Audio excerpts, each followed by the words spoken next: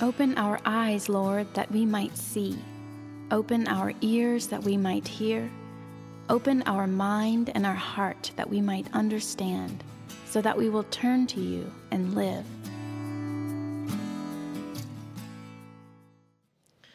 Well, we can't get away from the fire, can we? Have you noticed how many times over the past 2 months this language of fire keeps coming up? The scripture won't release us from the scorching heat. And this is a disturbing story in many ways, if we're paying attention. And this is Jesus that we're dealing with here. I mean, Jesus is the one telling this story. Meek and mild Jesus.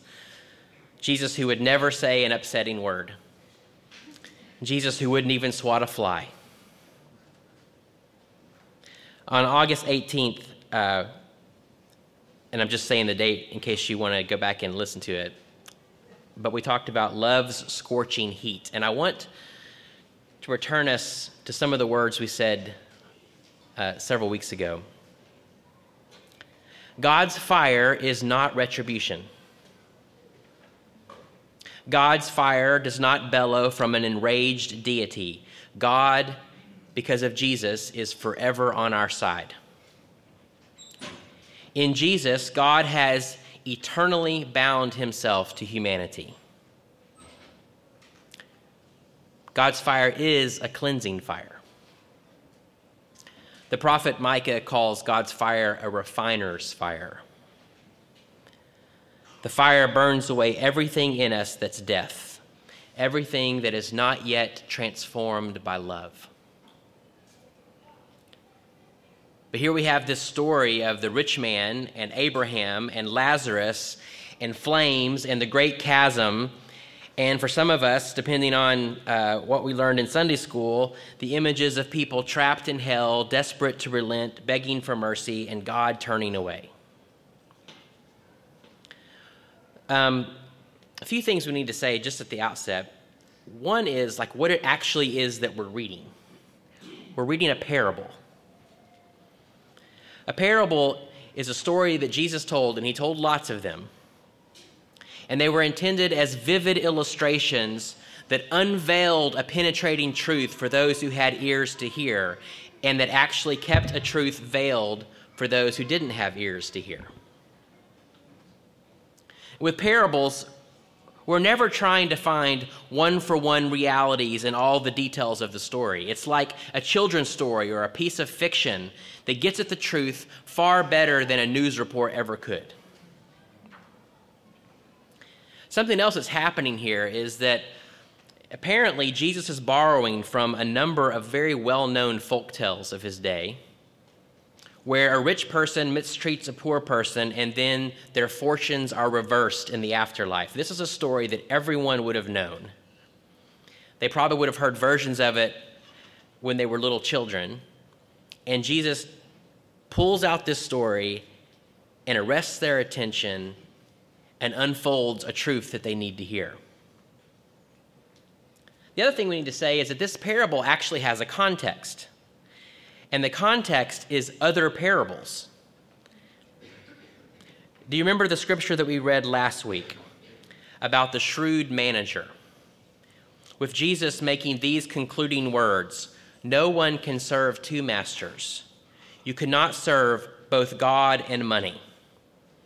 And then Luke adds that the Pharisees who loved money heard all of this and were sneering at Jesus.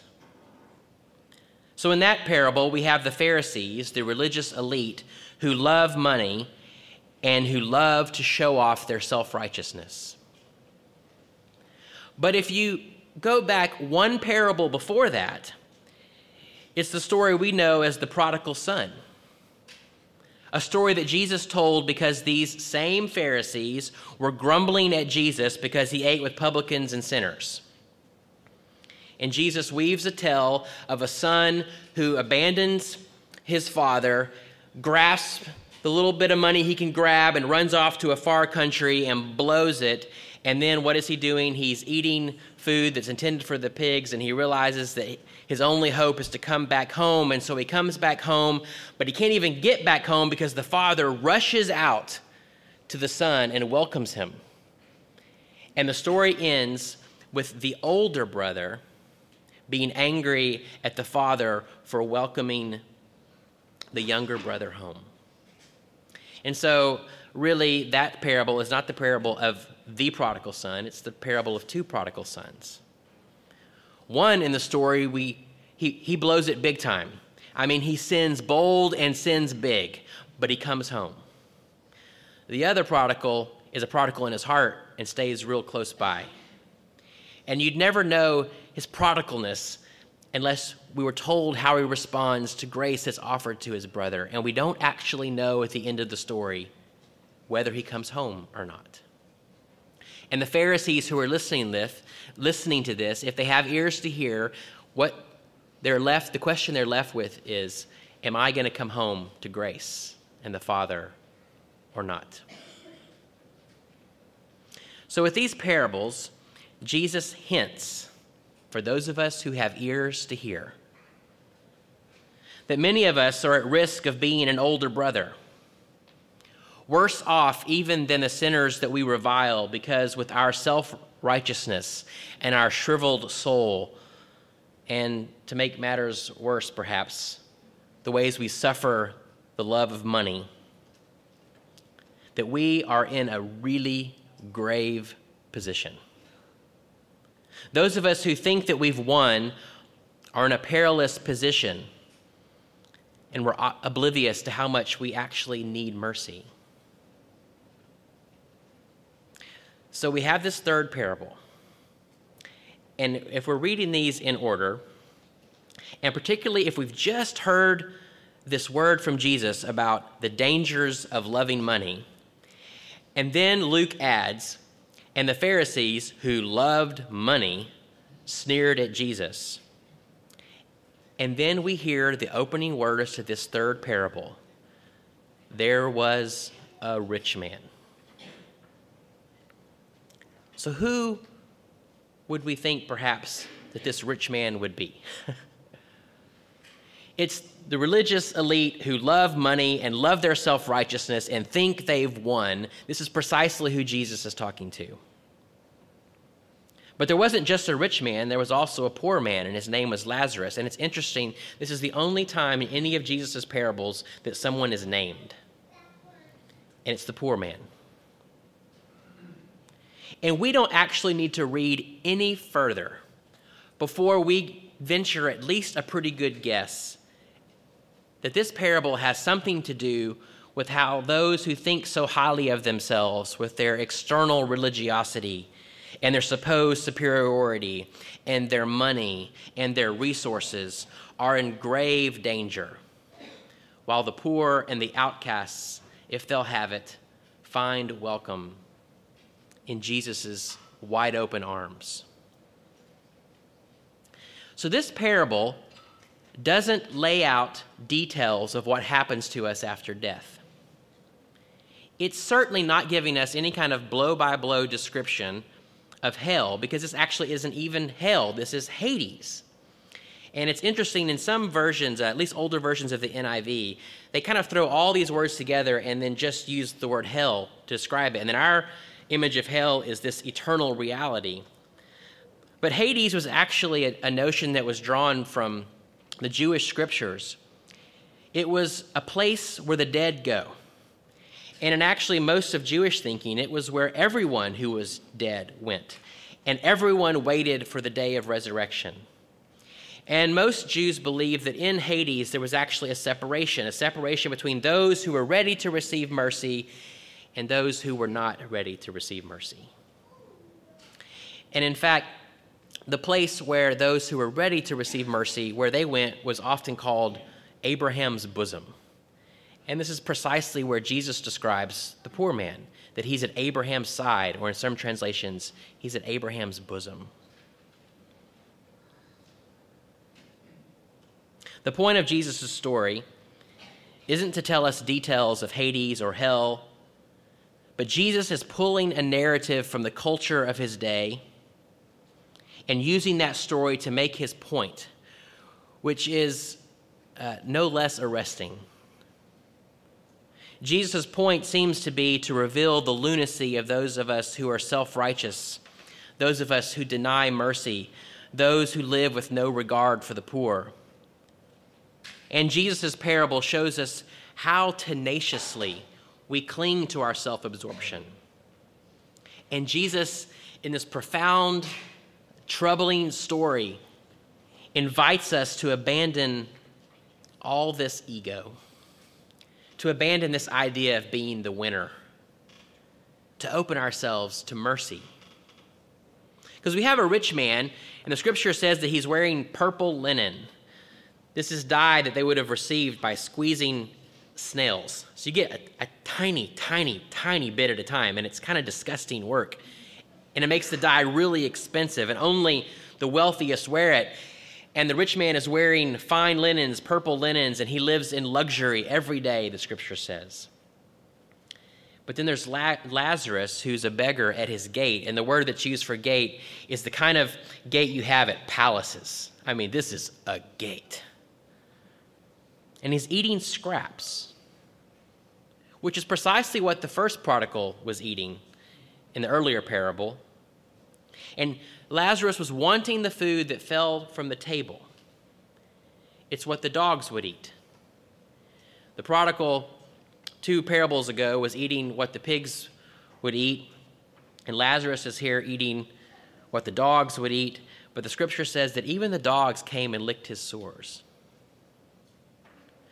These dogs were the ones eating the food that Lazarus longed for, and yet they had more compassion on Lazarus than the rich man had.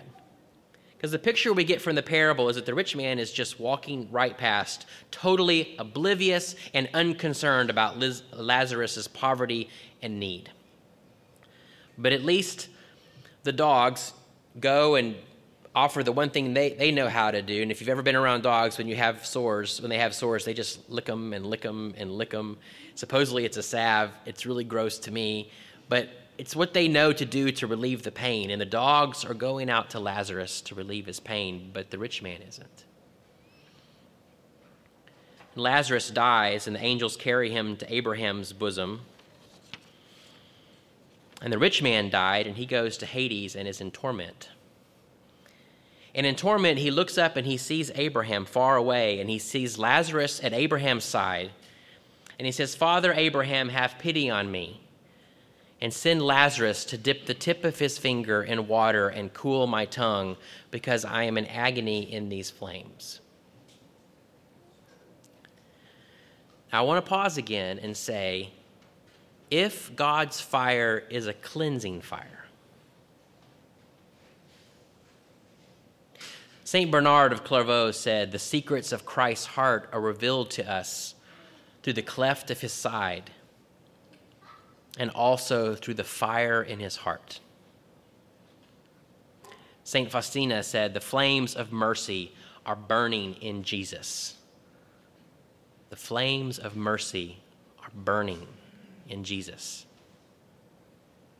And did you notice how what's really troubling at this point is how the rich man is still acting like an entitled rich man? He doesn't speak to Lazarus still. He speaks to Father Abraham, and he still treats Lazarus as a servant whose job it is to tend to his needs. His needs happen to be more acute now, but it's Lazarus' job to take care of him. And Abraham replies, "Son," or in some translations, "child." I love the tenderness here. There's no revenge. There's tenderness.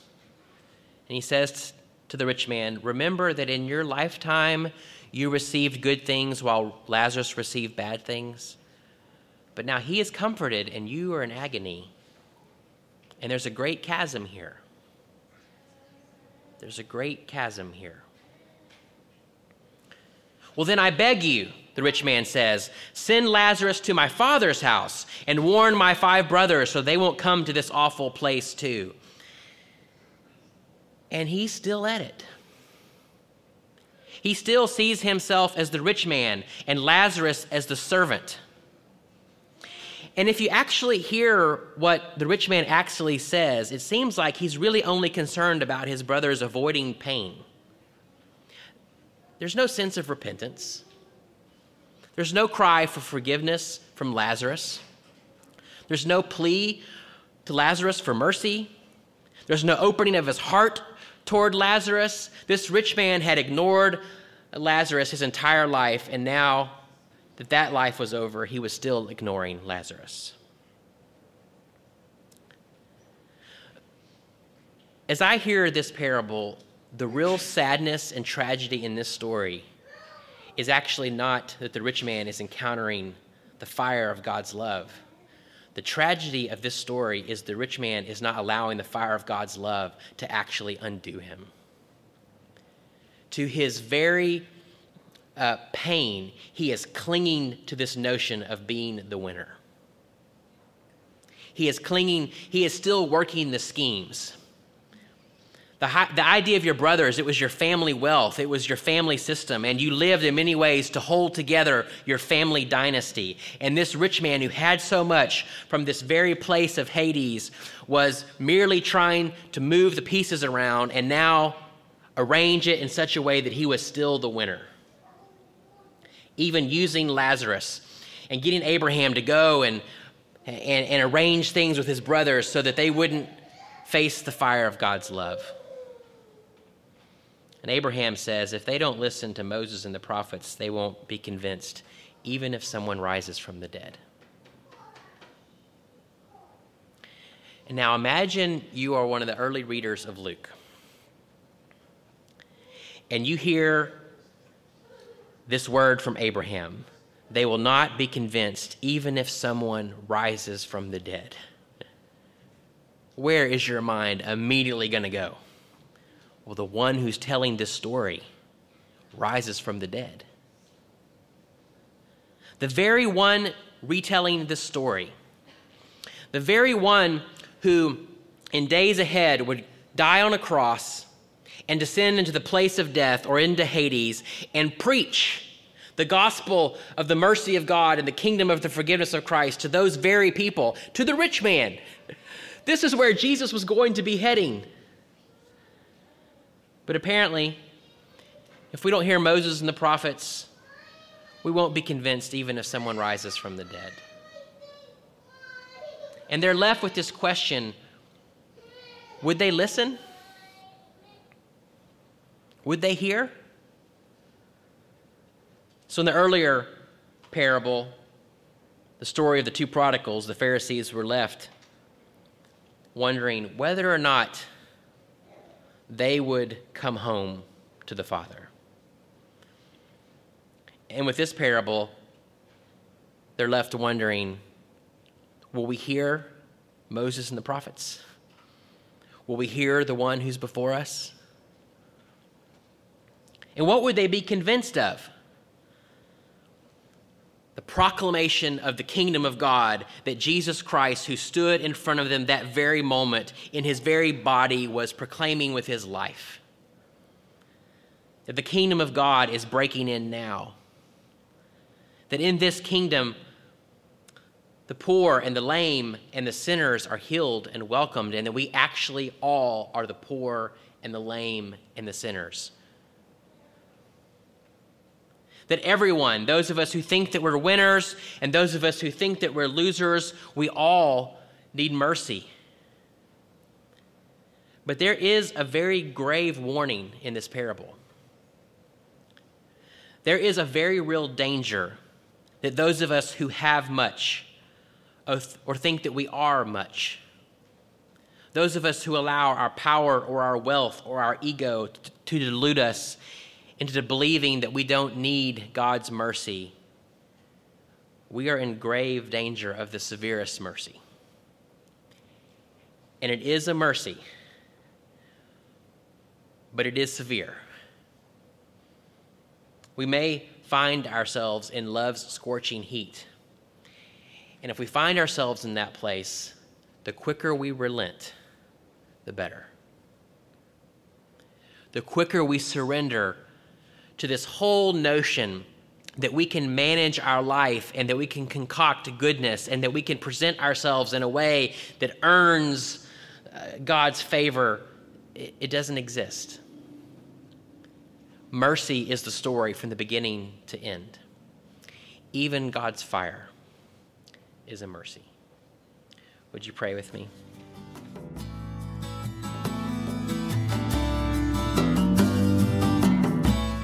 The Lord bless you and keep you. The Lord make his face to shine upon you and be gracious to you. The Lord lift up his countenance upon you and give you peace.